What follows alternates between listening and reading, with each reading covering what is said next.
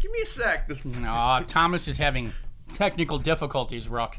Great. Ruck is going to have more material. You got shot. Yo. Yes. Scott gave us about no time to get ready. Go from psychology. What do you mean no time? We did a 45-minute off-air podcast on psychology, on sociology. Yeah, but then and you just what's turned. wrong with the Then you will of just society. Yeah, but then you just turned around and went, "Okay, we're starting 3, 2, 1. This is a good one." And Thomas and I were going, "Yeah, what? Huh?" Give me a sec to at least adjust my spit screen. Okay. America Asunder, Episode 2. Coming in 2077 or just before George R.R. Martin releases the next Game of Thrones book. That's a joke. That's not going to happen. America Asunder. There was a war. Robert E. Lee was great. Ulysses S. Grant was great and had more men. And the war was over. The end. Don't air that. Yeah, here we go. 3, 2, 1. Ruck, delete this all. Thank you. Goodbye. Let's make sure history never forgets.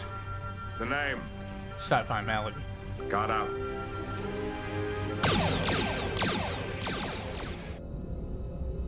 Captain Reynolds' log entry, October 31st, 2090. We have finally reached our destination at coordinates just past Saturn. I must say that it is very satisfying to finally be here. Between the time spent arriving and delays along the way, we can finally accomplish our mission. The signal was coming from an old Soyuz capsule, which broke away from Earth's orbit after the disaster destruction of the ISS. The astronaut on board was one Miranda North, who was near completely frozen, but still alive. We brought her aboard and managed to revive her. It seems she was meant to be on Earth, while her colleague, David Jordan, was to take some form of contamination away from the planet. Though their intentions were pure, they were doomed to fail. Calvin reformed the Earth in his own image.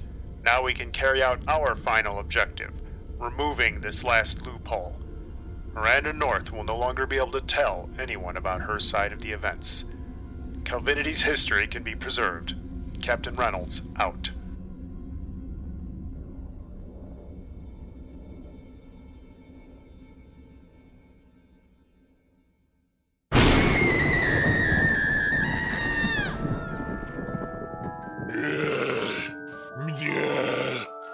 Sci-Fi Malady. Sci-Fi Malady. Symptom 216. Life. A.K.A. Alien Copy.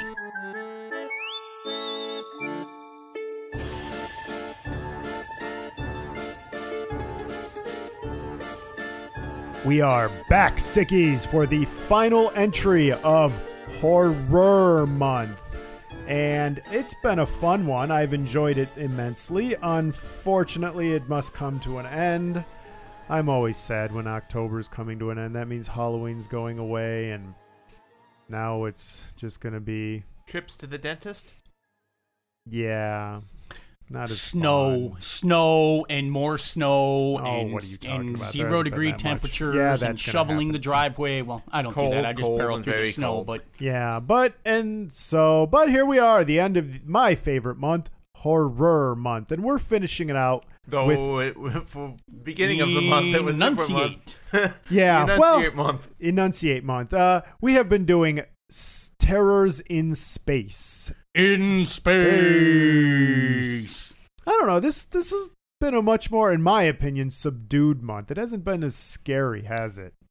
Definitely not as scary and very, at times, laughable. Yeah, definitely. It was a lot of, I would say, direct-to-video, B-reel movies. Somewhat, yeah. I think we changed that up a bit this week. Yeah, definitely. I wanted to do something a bit more modern. Big budget. And big budget, yeah. What's funny to me is I remember way back in the when it was just Scott and I, when we did that one episode about up-and-coming science fiction films, which man. I'm going to say that was a garbage episode. What were we thinking? I think that the idea there was that we were going to do a regular series about, hey, what's coming out and let's talk about it. And of course we never did that. So sickies, if you're going in our backlog and you come across that episode, that symptom, skip it. I would say much of the stuff before Thomas joined the crew. I'm going to disagree and say you should definitely listen to Wandering the Wasteland. That was an excellent episode. This was back in the day still where Mark just came over and we kind of turned the mics on and we're like, what do we want to talk about? Oh, this? Okay, this sounds good I today. would think about what to do when I was driving to Scott's. So that pretty much tells you where we were. I mean, we had the great concept of Terminator 3 and time travel in science fiction, where we were going to discuss the whole concept of time travel throughout the entire landscape of science fiction. I can't believe that one turned out to be a crap show. It's interesting we've come a long way. In fact, and that's another reason I like Horror Month so much, is because it was the first time we did something topical. And that was when we realized, hey, it's a lot easier to organize this if we have like a topic for the month. Let's do that. So it's also kind of earmarks how we got started. It started the path for us to becoming more organized as podcasters. Horror Month was the beginning of Sci-Fi Malady version 2. Yes. Yeah. And we were able, from there, we would start to focus in. Then we picked up Thomas, so we were able to solidify the three of us who's going to be on this show. And then later on, of course, we hit our stride, I think, really with Back to the Future Month. Right. That's when we figured out our niche. But this is the thing. With this month, this month was what kind of got us going here. But these movies we reviewed so far this month have been, I don't know if I would almost go into a nostalgia month, 60s. Kind of, for the most part. I mean, the 80s. Life Force was the 80s. Yeah. It was a lot older stuff, that's for sure. So it was kind of refreshing to do a much more modern one this time. Yeah, I was thinking the same thing. There was a number of different ones we could have done, but I always wanted to do Life Force. I wanted it to do it last year with the 80s, but we didn't get around to it. But this one, since we were mentioning wanting to see it way back in the when, I thought, well, let's just finally do this since we said we were going to watch it. And so Life, this came out in 2017, starring Jake Gyllenhaal and Ryan Reynolds and what's her name, Rebecca Ferguson, and the cool Japanese guy Sho. I forget his name, the actor's name, but it was a star-studded. It was a star-studded cast for sure. And I think it was the first time that Skydance, this was an R-rated film. And it was also a complete and utter bomb. Out of, I think it was $58 million spent, it generated about 30 domestic and 100 million worldwide. So it was a bomb. And if you say, yeah, but it made more money, well, you also have to factor in marketing and a whole lot of other things that they don't tell you about when they give you the ticket price of how much to make the film. So it bombed. It didn't do real well. Honestly, part of the reason for that, and I guess I'm doing fun facts here, is that it was dueling with Alien Covenant, which I hated that too, but by franchise brand alone, it was up against stiff brand competition. It was coming out near Pirates of the Caribbean, the next one. So a lot of people, if you had to kind of make a choice about how much money you were going to spend, you were going to go towards the things you were pretty sure you'd like, whereas this movie was an unknown element. Well, that's also the thing being that I think, because I remember the trailer for this, and it was kind of interesting, don't get me wrong, but I'm also very hesitant of trailers. Well, yeah, and the trailer, it's funny you mentioned the trailer, that when you watch the trailer for Alien Covenant and this one, you kind of get the feeling like, are these almost the same movie?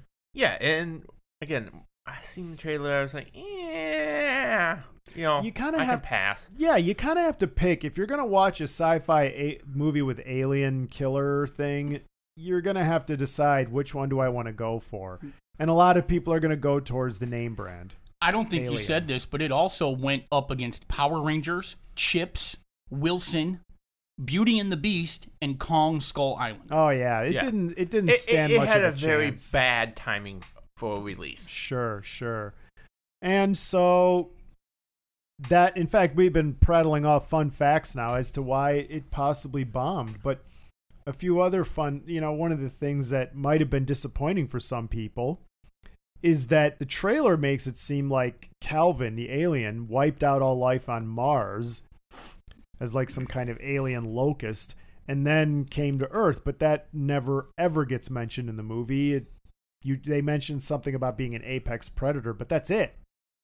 Well, even then, they said it might have been an apex predator. Right. So that was a bit of a whoopsie.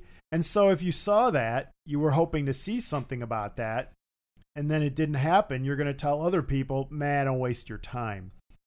And that's unfortunate because this isn't a bad movie. I mean... No, it does do one good thing.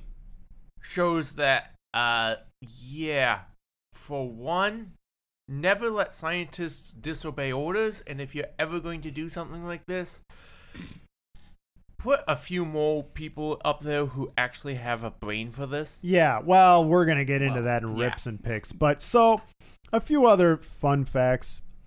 Ryan Reynolds, they wanted to have a bigger role, but he was currently doing The Hitman's Bodyguard, so they had to reduce that. Rebecca Ferguson, who is starring in the new Dune movie as Lady Jessica. I just don't see her as Lady Jessica. I'm sure she did a fine job acting-wise, but I just don't see her as Lady Jessica. That's always been a hard thing in every Dune movie to cast, though, because they don't... they basically describe her, as Helen of Troy? Yeah. How do you cast Helen of Troy? Right. So... You get Helen of Troy? Rebecca Ferguson didn't really want her to be Dr. Miranda North, the quarantine officer. She thought she couldn't live up to the standards. But the producer managed to talk her into it with some of the philosophies of whatever. Let's see. I think I just got a few more because there's not a whole lot that's interesting. The last one that's kind of interesting is that the ending of the film was inspired by what the ending of Alien was supposed to have been like. The ending of Alien was supposed to be it landing on Earth and mass plague, yada, yada, yada. And according to Fox executives, and that of course didn't happen, Ripley blasted the thing into pieces. But this ends the way that was supposed to be. And definitely if you get an Alien vibe, as I said, aka Alien knockoff, it's very much an Alien vibe. So yeah. And you could see that from the 1 minute plot. Rage Masters 1 minute plot summary. Ready, set, go. I think I can do this in 1 minute. Ooh. So, here we go. ISS, a team of astronauts is aboard there. They're waiting for some soil sample from Mars to arrive. It does arrive. They're playing around with this, what they believe to be a life form on there. It starts evolving, it gets clever, and it starts killing them all off. And eventually, in order to kill it, they realize they have to suffocate it so it can go into hibernation. And some committee has a protocol in which if they can't contain it, they'll send a Soyuz capsule up to push the ISS out into space. Kind of a lot, but okay. And in the process, the ISS crashes, starts falling to Earth, and David, whatever his name is, Jake Gyllenhaal's character and Rebecca Ferguson's character, Miranda North, decides we need to get the alien and one of us in a Soyuz capsule and jettison off into space while the other person can go down to Earth and tell what happened. And they do, except they screw it up, and the alien gets to Earth, and Miranda North is flying off into space screaming, "No!" Or, if you were Ruck, you could add the Darth Vader, "No!"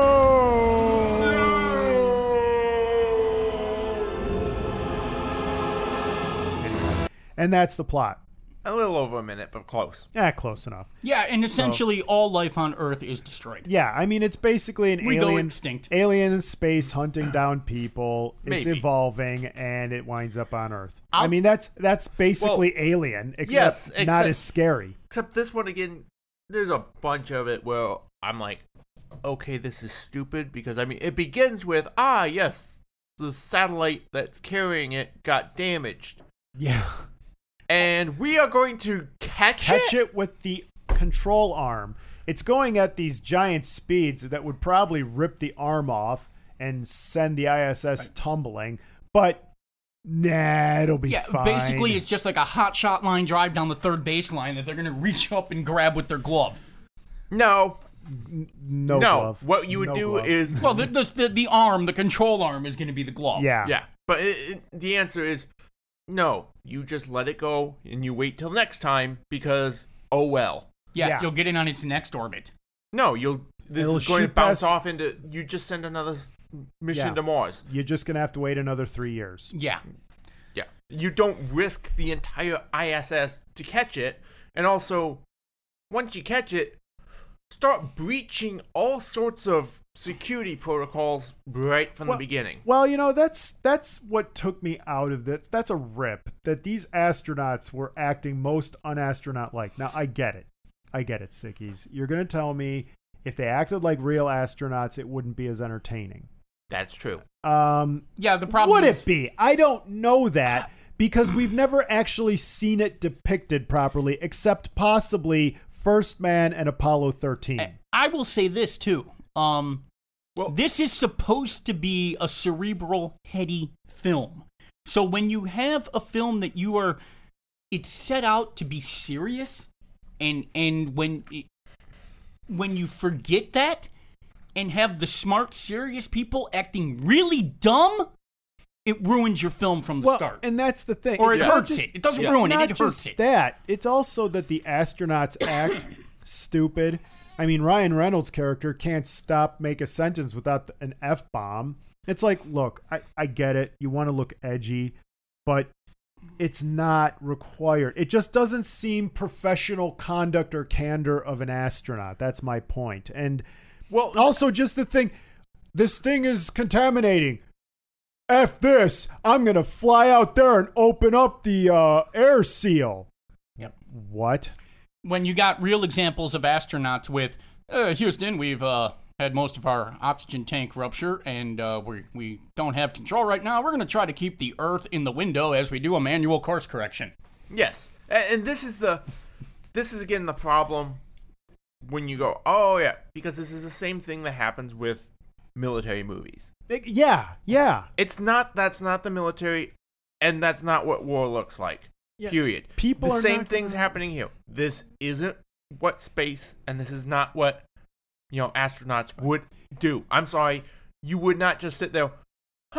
This thing's not responsive. Let's poke it with electricity. Yeah, let's poke it with my finger. How about the fact that I don't think you'd be petting it with the glove either? No. Just letting it merge with the glove. I mean, we're into rips and picks now, but we've been in rips and picks. Let me just say this. Talking about all this, I think that there is a deeper meaning message in this. Oh wait, that's my job. This is Scott's meaning. This movie goes out of its way to show you that we have firewall set up. We have Firewall 1. We have Firewall 2. Firewall 3 is the ISS, and it will be pushed back out into space. Because we know that we're messing around with dangerous research that could have massively horrible repercussions. We don't know, as they say, is this anthrax? Is it worse than anthrax? What is this? So we're setting up firewalls. If the first firewall fails, that's fine. We still have Firewall 2. If Firewall 3 fails, the station becomes the third firewall. You have a quarantine officer whose whole job is to figure out the worst thing that can happen and then plan contingencies around that. What this is trying to say is that no matter how many contingencies you try to put into place, there are some technologies that when you open Pandora's box, so to speak, can only end up potentially going one way. Doesn't matter what your intention with splitting the atom was.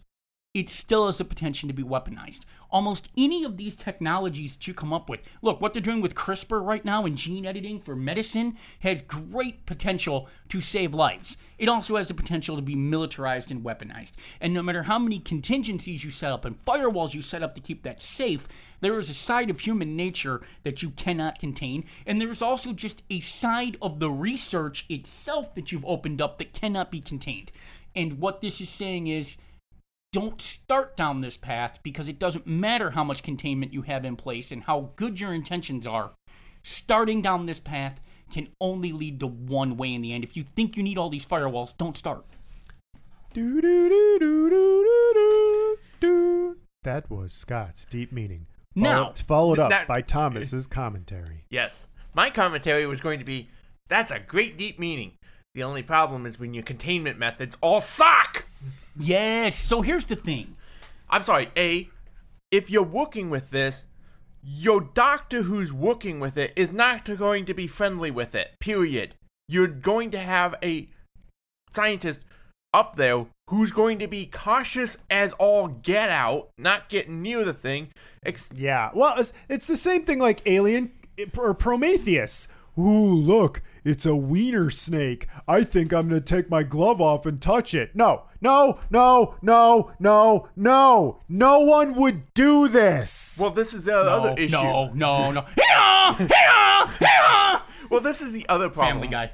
I know the reference, and I can't believe you're doing that. Wow. Okay, here, let me do the Looney Tunes buzzard for you. Nope. No. I thought that was funny. No, I don't. You guys. Why? Because I don't like Family Guy. Moving on. Okay. It's a personal thing for him. But my thing is, like, your containment methods, all of which suck. Your first containment is a box, which, yeah, okay. But do you have incineration in this box? Do you have any other? No. He has to take the incinerator out and use it like a flamethrower. Right. Which what? To me, that's the other thing. So now we're shooting fire in the ISS. Isn't fire like the anathema thing? Yes. You do not want that in a space station or space vehicle. Zero G fire is not a good thing. Well, this also brings up other problems. Like, we're going to have a live rat sitting in there. Great. Yeah. Why? Why is that needed in that because lab? We it's needed not. that sad scene to watch you get killed. Yes. No, that's exactly why it's there. It's there. there. Tugging your heartstrings. Why do we need, this doctor who clearly doesn't need to be in there? Why is there any safety? Why? It goes on and on. But then you go into problems with firewalls like, oh yeah, we're going to have a secure room, which has not secure as soon as there's fire. No. Your security has to be airtight, period. And in this case, actual airtight. But this is the thing where you go, okay, you're experimenting with a potential new life form. We barely want to experiment with known life forms on Earth. Yeah. This is a new life form from another planet. Space. Right, in space. There's a million risks with that. And your whole idea to mitigate the risk is a small plastic box with a scientist who doesn't seem to know what he's doing. Within a bigger lab. Which has holes in it. And air vents to the rest of the station with a microscopic life form. Right. Yeah. And also, here's a butterfly question. And I also bring this up because my thought would be, we want to experiment with this. Okay, great. Here is a thermonuclear device we're planting on the ISS. Yeah. I was just going to say, this movie requires the people that you're telling us are very smart. You can't show us that they're very smart because they're not. You have to tell us that they're very smart. This movie requires the very smart people to be very stupid. Because you know what? All these firewalls are great. But there's a third firewall or fourth firewall that goes beyond the ISS. It's called thermonuclear device. Yes. In the event that the first two firewalls are breached and the ISS isn't going to be able to be pushed out into space, it explodes. But let me give you an even better firewall. Well, this is the other firewall that I was going to say. Oh, but this thing could possibly survive re-entry.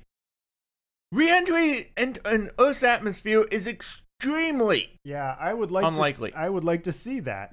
Well, it's like you're telling me that this thing is going to survive massive amount of heat and radiation going through pressure and. Well, yeah, I have a different firewall. The moon. Oh. We're going to do this research on the moon. Yes. Any of the research you could do on the ISS, in theory, you could take some time and do on the moon. We're getting close to building lunar landing stations, so we're going to do this on the moon. And if we have to do it on a lunar lander with the equipment in a lander and go back and forth, fine. This thing goes to the moon. We do the research on the moon. If something goes wrong, it's forever on the moon. Yeah. And the Well, fact not is, just these that. are two really easy firewalls to think of, and this movie requires Yes. you to not think of this with this elaborate stupidity scheme for controlling this thing. Well, yes, but here's the other thing. We know, and we are able to make massive amounts of radiation released into a single room. Mm-hmm. Why, for no reason, is there anything like that? No fire incineration, no radiation weapon, nothing for this. Yep. The entire thing is just, it's a room. Why Yeah. can't the whole lab be expelled out into space? Yeah. That's another thing. Yes. Eject into space. Aren't Why? these things modular to begin with? Right. Yes. Why can't the whole lab just be cut loose from space and thrusters activated to give it a little push directly into the sun Yeah. and fire it off at the sun? Yeah. If And it doesn't- collides with the Mercury in the rockets- meantime, who cares? The rockets Jupiter, don't even need Saturn, to, or anything. the rockets don't need to fire for a long time, just long enough to get Delta V. Right, and get And it you're moving already towards orbiting. the sun. You're already on a stable orbit, which means you don't need much delta V. So what would have been better? So here's the thing. We're asking, you're like, okay, it's a movie though. It has to happen. Yes, it does. This thing has to get free and be a threat for this movie to be what it is. So why even have it to where they're remotely concerned about this thing reaching the levels that it has? It's a microscopic life form. They should have no belief that a microscopic life form is going to grow to this size this fast. So they're going to study it. They think it's safe. They think they've taken the precautions of having it on the ISS, and that's enough. Don't make this big side story about firewalls outside of firewalls outside of firewalls and contingency plans Yes. and emergency plans and a specialist. Just say, crap, we didn't think this thing could do this, because you know what? Nobody would. Nobody is going to think that something the size of a microbe is going to turn into the Voxala monster in Enterprise, and all I could ever think of was in Voxala in Enterprise, where Archer has this thing grow on the ship from the size of nothing to hold them all hostage. Well, No one would have thought about this, that this could happen, so you know what? Just go that way. Oh, crap, it's something we never considered. That still works with the whatever your Yes. intent of, all of it. Agreed. It didn't have to go this way. Well, you didn't have to make these people seem so smart and so competent, only to have them have to be incompetent for it to fail. Well, yes, and this is also gives another problem, which is this creature is made up of a cell that is now both brain, muscle, sensory, and everything. Lisa, all these meats come from one animal? What is this magical creature? Yeah. Right. Like there's one magic animal. It's like, yes, the single cell organism is multiplying into a jellyfish looking thing? A jellyfish, again, okay, fine. If it's a single cell that has no specialization in it, how do you go from that to this creature that now has limbs, sensory organs, speaks? Like, it now seems to have very specialized organs. Yeah. Yeah. How?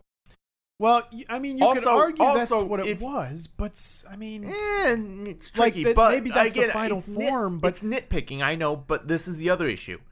If you want to do this type of research, why are you waking this thing up?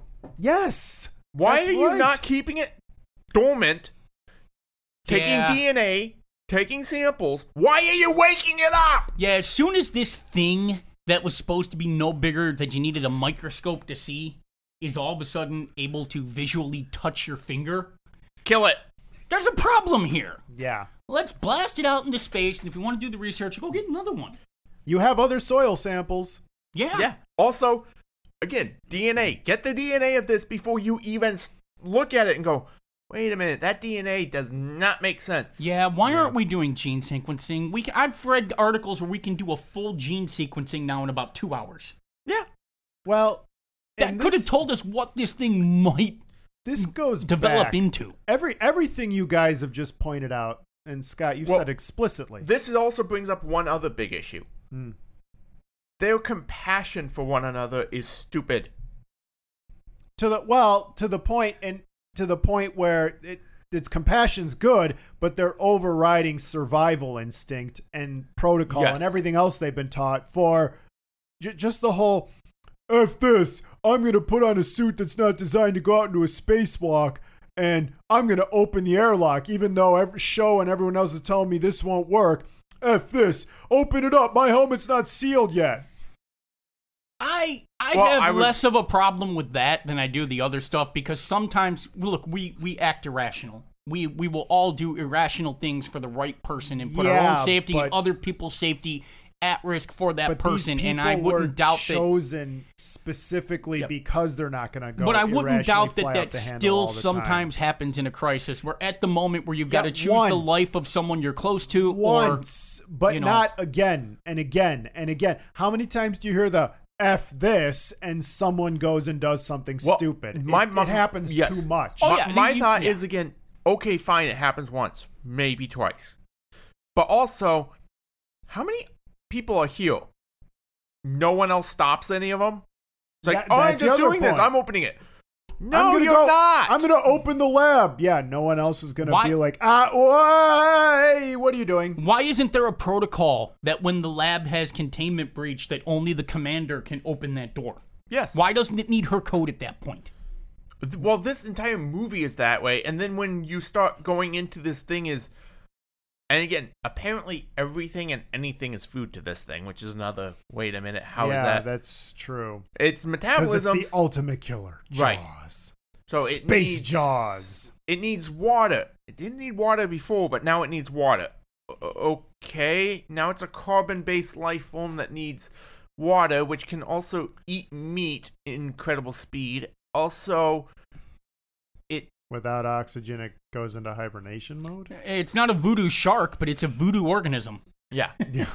And then when spoilers, we spoil everything. When it gets down to Earth, it didn't kill the guy yet, so it must have gone back into hibernation because of maybe the shock. But I don't know. Spreads everywhere. It's spread everywhere, but the other issue being, hey, by the way, opening one of those doors on that thing isn't that easy. Yeah, I was just thinking that, like, don't you need a special key and everything? Typically, somebody's Navy has to open that up. Yes, and also this is the other issue. If one of the escape pods launched from the containment vessel that you're trying to contain, A, wouldn't you, I don't know, nuke it? Or B, have the entire Navy of any Navy there to meet that thing? Yeah. So radar stopped working? I feel like NORAD would have, as that thing was re-entering orbit, blew it up in the sky. Yes, because again, we were experimenting with the dangerous new life form, and then the last message that you get out is containment failure. Yeah. Honestly, I don't think they would have sent I don't think they would have sent the shuttle up to push it into space. I think they would have tried to target it from the ground. Yeah. Yeah. I mean, I don't think that they would have went with that option. No, and they definitely, I thought about that. They definitely should have been, as soon as they tracked that thing leaving, they should have been scrambling whatever country's jets and missiles they could to get to it. Mm-hmm. Yeah. Well, this is the thing where you go that, but you also go, so the shuttle that you're launching up there to push it out into space, you don't have the door secured? Yeah. I didn't even think about that. I'm sorry, if I'm launching Remember my when shuttle hatch up into failed? space to go push the contaminated shuttle away, guess what? A, that's a one-way mission, and you just decided that you're suiciding yourself. There's no coming back, buddy. Congratulations, we'll give you a medal, you're a hero. B, we're welding that door shut, so there's no contamination issues. You're welded in there permanently. Get up there, fire it. We probably wouldn't even do it manned. We'd do it remotely. Yeah, we'd use a drone. Drone it. But we are launching that way out into space, and it welded shut.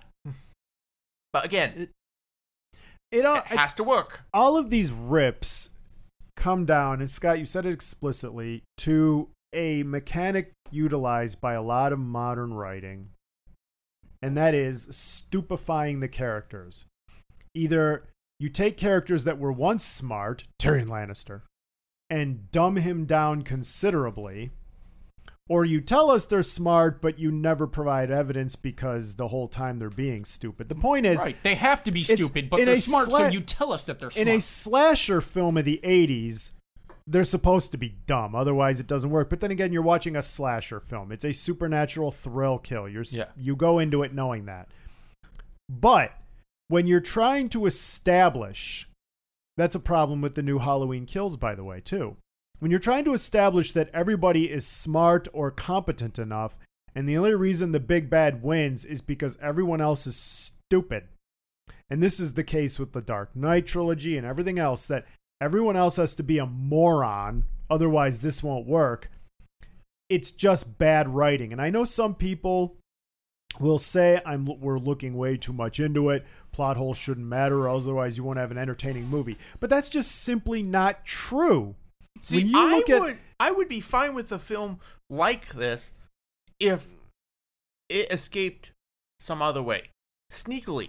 No one knew it had escaped. Something like that. Yeah, the characters were smart, but despite themselves in some other unforeseen circumstance. But that's not what we have here. So I wouldn't even have a problem with all of the plot holes in this film if this film had set out to be Armageddon. But this film didn't set out to be Armageddon. And that's the this problem film I'm getting wanted to at. be Gravity. This film wanted to be 2001: A Space Odyssey. That's the problem I'm getting at, that we are writing this way. And much like a slasher, where you know what you're getting into, and it only works because of stupid people, but that's part of the charm. You are trying to write serious, air quotes, films, but you're forgetting that the characters are too dumb to be considered serious. And it's even more egregious when you know that they were or should be smart. Yep. And like a case of Tyrion Lannister, or here where you have astronauts. Sickies, if you don't know this, here it is. Astronauts are the creme de la creme of society. Yeah, they're mathematical geniuses. They are these people. I know we're all told we're special. No, they're better than you. They're better than you physically. They're better than you mentally. The most clever line in that movie is when Ryan Reynolds says of the one researcher, "There are 5 guys that can do my job. No one can do yours." Yep. But notice, even when he was lowering his job, there were only 5 people that could replace him. Yeah. 5. So we're talking about top tier intellectual and physical members of humanity who are good enough to go into space. I don't mean William Shatner just strap in and let someone else do the work. You don't get to be an astronaut participate. You don't get to be an astronaut with a leaky heart valve. Well, that also brings up another A1 issue. Physical condition. Well, that brings up a couple more issues. Thank you for bringing this up. Why are we sending the guy who doesn't have working legs into space? Because he's the only one intellectually qualified. Which one didn't have working legs? The doctor. Oh, yeah. Which right. also, I'm sorry, there's lots of other doctors that probably could do that. I think they were trying to say that in zero G, working legs don't matter. Yes, but there's also the other issue that now comes up. This guy has been in space way too long. Oh, yeah. Space psychosis? Oh, yeah. I was just thinking that, too. It's like, did they want to just make a record and... Because, this is not working. He would have been sent back down way long ago. Yes. Apathy, and he's reaching his radiation limit. Yep. He would have been down way before then. Yeah. Because, I'm sorry, radiation limits are there for a reason. And also, apathy. We did a study when we sent twins, identical twins. One stayed on Earth, one went into space for a year. Guess what happened when the guy came back from space? A lot of difference. Yeah. And we figured out exactly what the differences were because the one stayed on Earth and one went into space, and we figured out, oh yeah, space really bad for humans long term. Yeah, it's not good. Your muscle strength builds up based on gravity resistance. You know, I mean, yeah, but it's your immune system, your breathing, every part of your body cannot work well in space, so it's detrimental. Your body will adapt itself to the situation that it's in. But I've said this before, and I'm going to say it again. I'm not a writer. And there will be people who will say, really easy for you to give writing criticism when you're not a writer. Okay, I'm not. But I am a connoisseur of entertainment and of movies. And I can tell you that my feedback, and anyone's feedback who watches or consumes the end product, has merit. And I will say that as someone who consumes the end product of film or television entertainment, that anytime you as a writer have to make your smart character stupid because it's the only way to get past the problem you've created. You have failed, and you should back up and rewrite as much as you have to, that it doesn't require the easy route of smart person is now stupid. Now, I will say one good thing here is the creature design. You know what? I got picks for this film too. I want to go into picks, and I'm glad you mentioned that because I have 2 more rips, and one of them is about the creature. So one of the rips is that I hate the manual antenna thing. Yes. You two might not care, but communications are down. We have to do it manually. I'm so sick to death of the manual lever. Put the manual lever in an easily accessible place, for God's sakes. You can't do that in space, but okay. Second, I'm just sick to death of that old trope. But my final rip, which is going to go against you guys clearly, I was thoroughly uninspired by the creature, and that's because it looks like every other monster and creature made today because, well, creators and animators are clearly told just make this thing quick and not original. Because it looked like the same thing from Stranger Things, which looks like the same thing from Pan's Labyrinth, which looks like the same thing from this movie and that movie and this movie and that movie. The similarities maybe, but this one I don't think is that way. I mean, no. It does have quite a bit of uniqueness to it. Now, some of it's, admittedly, we discussed earlier, was stupid, like everything's a sensory and everything's a muscle. Doesn't work that way, but... And I don't know why the face has a protective shield on it. I don't. But I do like that the some of the creature design. I think this idea, though, would have almost worked better in one way. If this creature was from outer space, not from Mars, but had landed on Mars and taken the Martians out. Oh, whatever civilization. Yeah. And then we picked it up. Because this thing is not designed for, like, Earth or land. This thing isn't designed to live in any ecosystem. No. Anything that don't worry, it adapts. Well, no. The problem is, though... It's a zero-G monster where it's like, it's perfect in zero-G. It can float around, it can move in zero-G. But on the land, I don't know how it would work. I'm going to use a word that is touchy, but I'll say whether you want to call it evolution or whether you just want to call it the way things play out. A creature like this that has to kill everything that it encounters to survive and cannot live in symbiosis with its environment cannot possibly succeed. It has a dead end from the beginning because either it's going to kill everything and die, or it's just not going to be able to feed itself enough and it's going to run out of food and die. I know it hibernates when it runs out of it, but yes, this is a creature, again, when you think about everything in this creature, it can't possibly exist. And if it needs to eat this much to stay alive, how can it hibernate for centuries or millennia and still live if it needs to consume this much food and energy just to stay alive that it's constantly eating? Right. And now this is the thing. We do have certain bacteria and viruses that are able to hibernate extremely long time. Sure. But there's a big difference there. They're a single-cell organism. Right. And when they start eating, I highly doubt they're consuming as much as this thing is. Oh, no. This thing's consuming... We see it consume an entire rat in a second. To grow as much as it has, actually, it's probably not consuming enough. No. It needs to consume massive amounts of... And that's another thing. Apparently, everything to it is equal in value for nutrition. Yeah, that doesn't work. It does not work that way. I will say this, too. Mark, your comment about the manual override, I agree with you.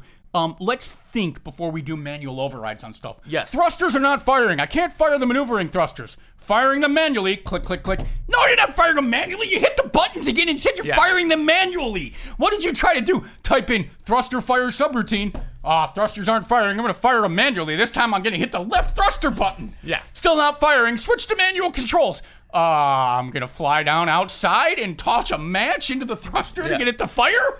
No, you're going to lighting pilot light manually. No, manual is when you ask for the control joystick to come out of the floor and Riker flies around it's like the old joke, SF Debris made this about Enterprise. Enterprise always loves to say, whole plating offline. It's the hull plating. It can't go offline. Yeah. The hull's been hit. It's still there. It has a hole in it. And it's not offline. Well, this is... Skin offline. What? Yeah. Now, I might be uniquely qualified to discuss manual here. Uniquely because I do basically do sometimes things manually. And go, oh, that machine's not running right. How do I fix it? Well, let's do some testing. I'm going to manually push this contactor in.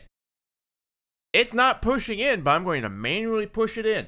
Oh, look, the motor turned on. That means something's not telling this to turn on. But I manually do it. Yeah, I get that. It's just overdone. I'm agreeing with you. What I'm saying is, I agree with you guys because, yes, Scott's right. You can't just push a button and, oh, it magically... No, if you have to do something manually, it normally involves actually going through some safety guards, getting through some stuff, and then you don't just start hitting stuff randomly. I don't just sit there and go, I'm just going to push this. Why not? No, I'm going to trace it, see, okay, that's probably it. I'm going to push it, and I'm going to do some testing.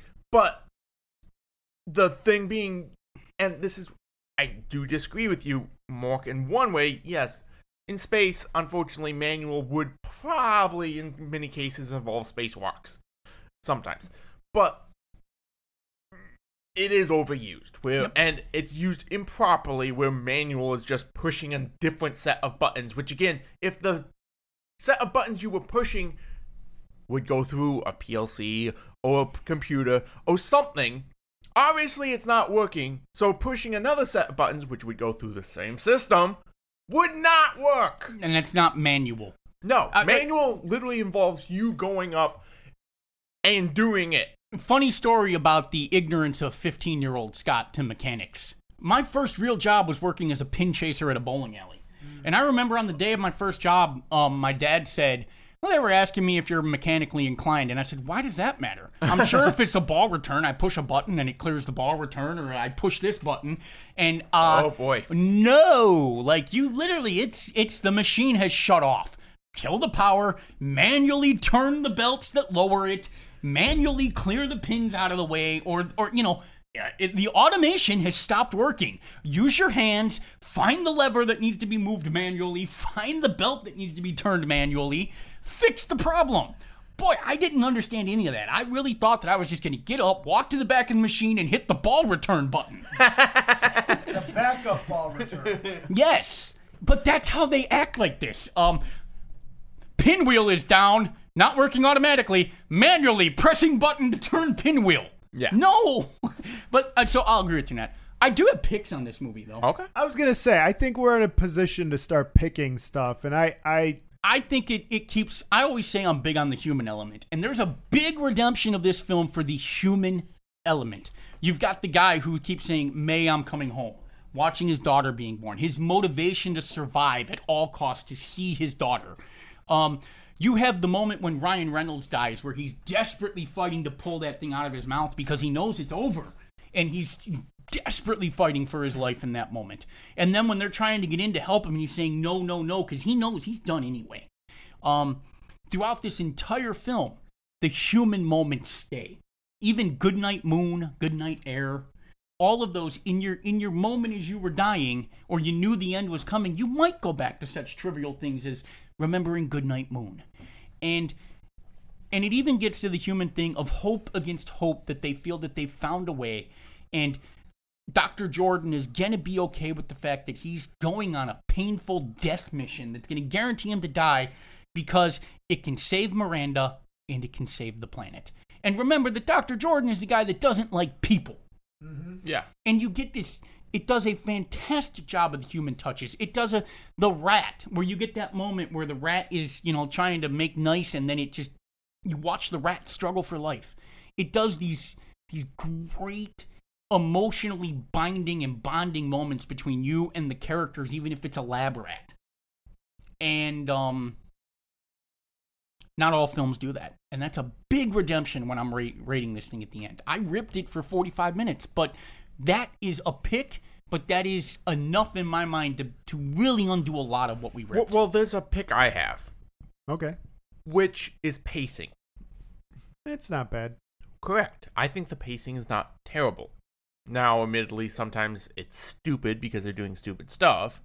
But the pacing, it starts off high action, and it does slow down at points, but it does keep going. It's not, at any point, I'm just zoned out going, this is totally boring, or this is, They hit the mark there, for That's sure. true. I'll give it that. My pick will be the look of the movie. Like most things, looks great, but it fails on every where it counts. But it does. You do get a good feel about how space is, spacewalks, how the living on the ISS is. Zero G looks pretty good. It is a very good-looking movie in that regard. I enjoyed that a lot. The opening with the cameras and working them floating around and the camera with it upside down. Yes, that worked amazing. I really enjoyed that. I think the way they conducted spacewalks with the tethers, the way they showed doors opening and closing, the way they had to sleep in their pods, all of that was sterling, and that's at least 2 points in its favor in my book. All right. So, any other picks before we rate this thing? I think the acting was pretty good. Yeah.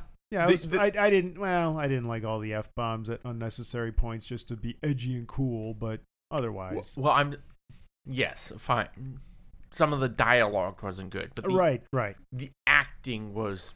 I see what you mean. These people might have been given a bad dialogue, but they definitely put the effort in and attempted to make that terrible dialogue sound good and work well.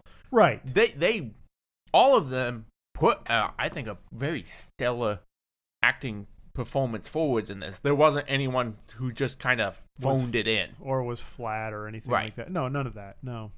So, the acting was good, and I think, again, Scott's human, it was portrayed quite well at times. Mm-hmm.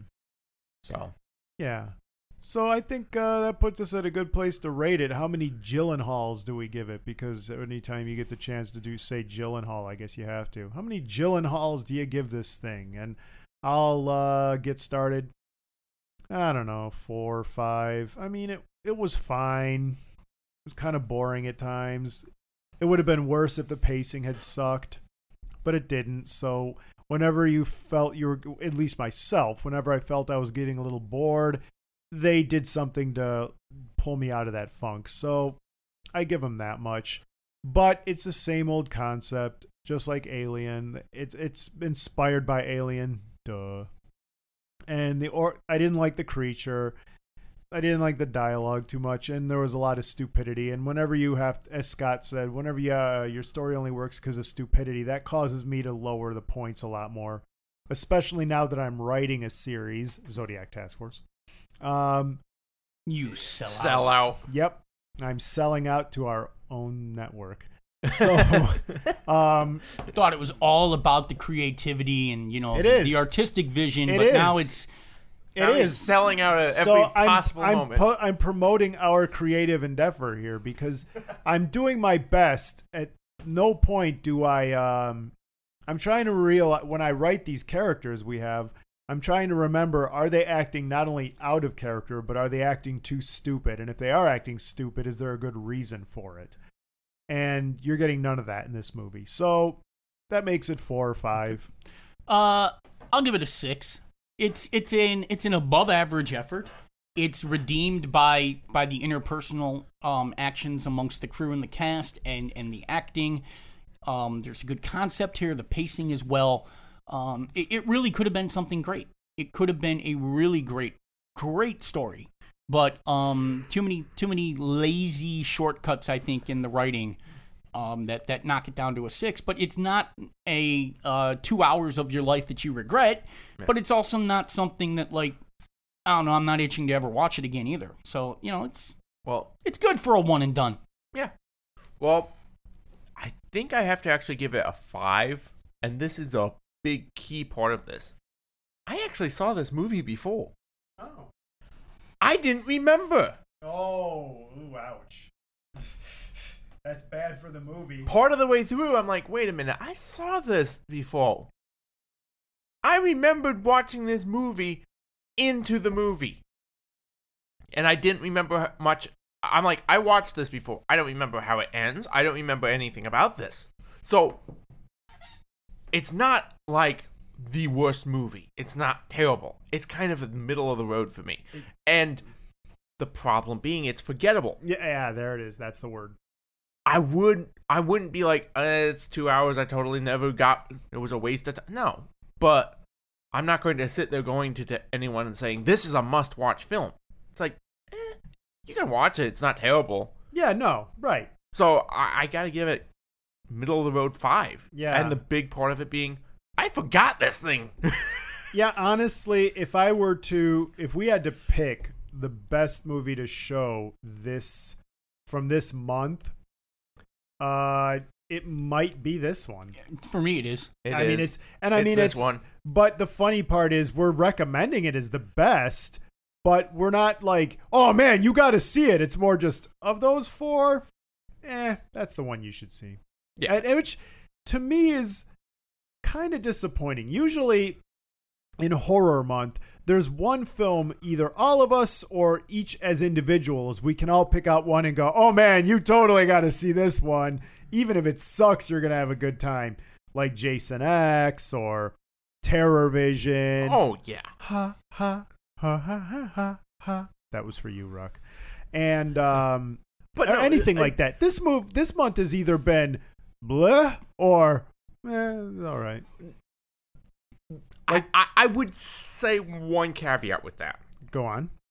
The ones we have reviewed have been I'm having trouble speaking now.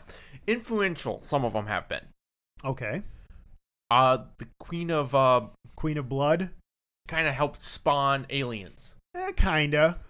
There were other things. We've gone through that in Copycat August. But. Right, but I'm not saying it is. No, it was part of what brought Aliens. Without it, Aliens might have been completely different.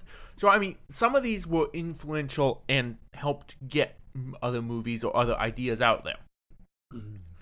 So, even though they might not be the best, in our opinion. Yeah, and I would say Dead Space was fairly good. However, I would wager, and Thomas will probably go with me on this, if you're looking for an entry point to that franchise, you're better off just playing the first game. Yeah, maybe watching this film afterwards if you wanted to. Yeah, this film, Dead Space Down, I was going to say Dead Space Downfall is a close second here. It fails in the fact that it's supposed to introduce you to the universe, but you have to know the universe to really grasp what's going on in that anime. I guess. I got the gist of it enough, but I also got the feeling that, I think I'd probably enjoy this franchise better if I just played the first game. Absolutely. And that's my opinion. Like, if you played the first game and then you felt like you wanted to see the movie, that would be perfect. But watching the movie first without any of the games or anything else, I don't think it works so well. So am I saying this was a disappointing horror month? Well, no. But it wasn't. It was just, the only thing was, too bad there wasn't one that all of us could say was great, or each individually say we had a favorite. But we just didn't have a Jason in space. Yeah, we didn't have a Jason in space, but that's okay. I still stand by our work, and I still think Horror Month was a good month, as always. Of course. And I would probably watch Queen of Blood again just for the camp value. The quality of the podcast doesn't have to be tied to the quality of the film that we have watched and reviewed. That's right. The fact we have reviewed some crappy ones. Some of our best episodes. Which is a good thing to bring up, because keep that in mind. I won't bury the lead. I'll leave you hanging, sickies. But next week, if not next month, there's going to be a couple that will challenge you. And if you're thinking, are you doing a repeat of Turkey Month? I'm thinking about it, but no, not this time. This time we're going a different route. And unfortunately, Sickies, you might not know what's coming, but they do. They do. And I haven't seen the film yet that we're going to be watching, but I have been assured of the suckage. Oh, it sucks. I have, but I have to rewatch it because I erased most of it out of my memory. So, however, if you're trying to avoid suckage, let me draw your attention to the other fine podcasts and presentations we have here on Raving Lunatic Media. We have, of course, Zodiac Task Force, which our next episode will be dropping in about 2 weeks, I think, and I'm looking forward to that. However, if you have listened to the first 3 episodes and you need a little bit more, we've got kind of a side script with Ares, a little 5-6 minute segment about Ares. Check that out. We also have Cold Case Chase, which recently aired not too long ago. And we also have Case Closed, which came out this week about Bonnie and Clyde. That was a great episode. Loved it, especially some of the voice work for Bonnie, who read some of her poetry. So check that out. We also have a Case of the Chills. A lot of fun with that one. That dovetails nicely with something we did last month. This month, Layla covered Men in Black. Although the one she covered was not near what we did. So, but still, check it out. And of course, there will also be cross-examinations about the Case Closed and Cold Case Chases coming out.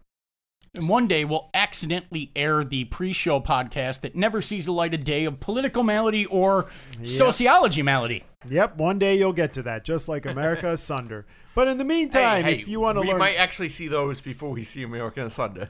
What's Asunder America? Yeah. America Under? Yeah. I've never heard of this. No. What is it? It's a figment I just made up. Never mind. So, if you want to learn more or check out more about these programs, you can do so at... RavingLunaticMedia.com, RavingLunaticMedia.com, RavingLunaticMedia.com. And on Discord. Ragemaster. What's left for them to do? Stay sick, sickies. And hide from Carol Baskin. Happy Horror Month, sickies.